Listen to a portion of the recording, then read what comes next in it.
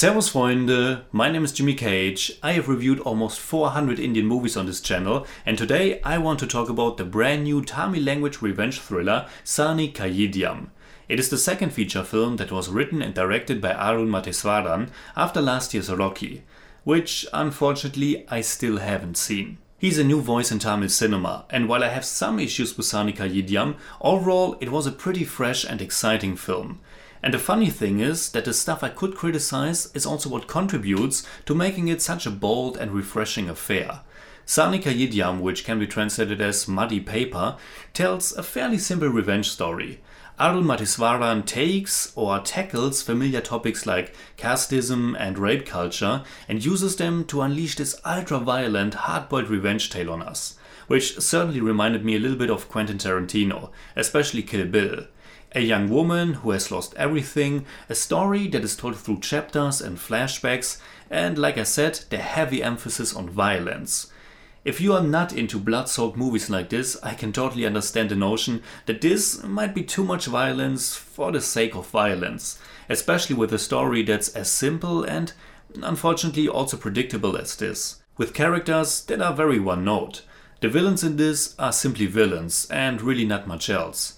I wouldn't have minded for this to be deeper, but at the same time, I strangely enough enjoyed the simplicity of it all. I think the movie walks a fine line, and there are elements that keep it from being just a mindless gore flick. For once, a lot of the cruelty is reserved for the off, or just shown in some brief snippets. I was especially thankful that the things our protagonist Pony must endure aren't shown in explicit detail. That wouldn't be necessary. And what the movie lacks in screenplay, it makes up with the presentation. The cinematography by Yamini Yagnamurthy and especially the compositions are really great. Some of it, especially the black and white moments that show us crucial elements from the past, reminded me of iconic western movies like The Searchers or again Kill Bill. It's a slow-paced film and like I said it's fairly predictable, and yet there's a certain flow and attraction to it and you get kind of spellbound by it. Which is also certainly thanks to the great and kind of eerie background score that was composed by Sam C.S. It's certainly not your typical movie score, but it's also certainly not your typical Indian movie. It has a strong genre movie touch and a dark twisted nature. And at its heart, it has two really wonderful performances by Keerthy Suresh, who I've previously seen in Mahanati, where she plays a very different strong woman, and Selva Raghavan, who is known as a director, and apart from a small role, I think in Beast, this marks his real acting debut. They are both great, and I also really like this unlikely duo. These two characters that are certainly not your typical folks who are seeking revenge. Keerthy Suresh's Pony won't take it any longer and she just goes at it. She just goes out and kills the people who wronged her. It's certainly in that rape and revenge movie tradition, and one could criticize that it's another strong woman who becomes strong after she was broken down by men and the society she lives in. Yet there's something fresh about the explicit nature of her or their killing spree. And while it takes a while until the movie really finds its groove, it's in the second half where that dark, comedic, and you really have to put comedic in quotation marks, but where it gets so violent and also over the top that it's certainly carrying some fun with it as well. Without a doubt, the best chapter is the fifth one, the Matador Murders. There are so many great moments, such a high body count, so much catharsis. It's really fun. And I also really like these small surreal black and white moments that accompany our protagonist's journey.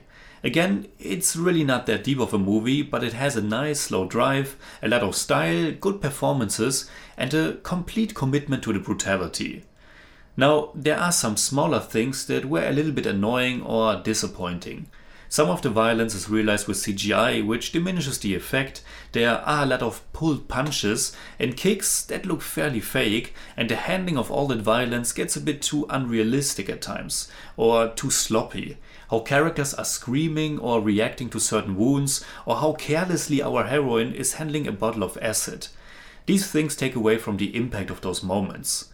There's also this explosion later on where I'm not sure what the movie wants me to think what the effect has been. It looks like one thing, but then it's depicted as something else. It could have been handled better. So, in German I'd say, Saani Kaayidham ist ein schön brutaler Genrefilm, der zwar nicht gerade tiefgehend ist, dafür aber ordentlich Stil und zwei richtig stark aufspielende Hauptdarsteller hat.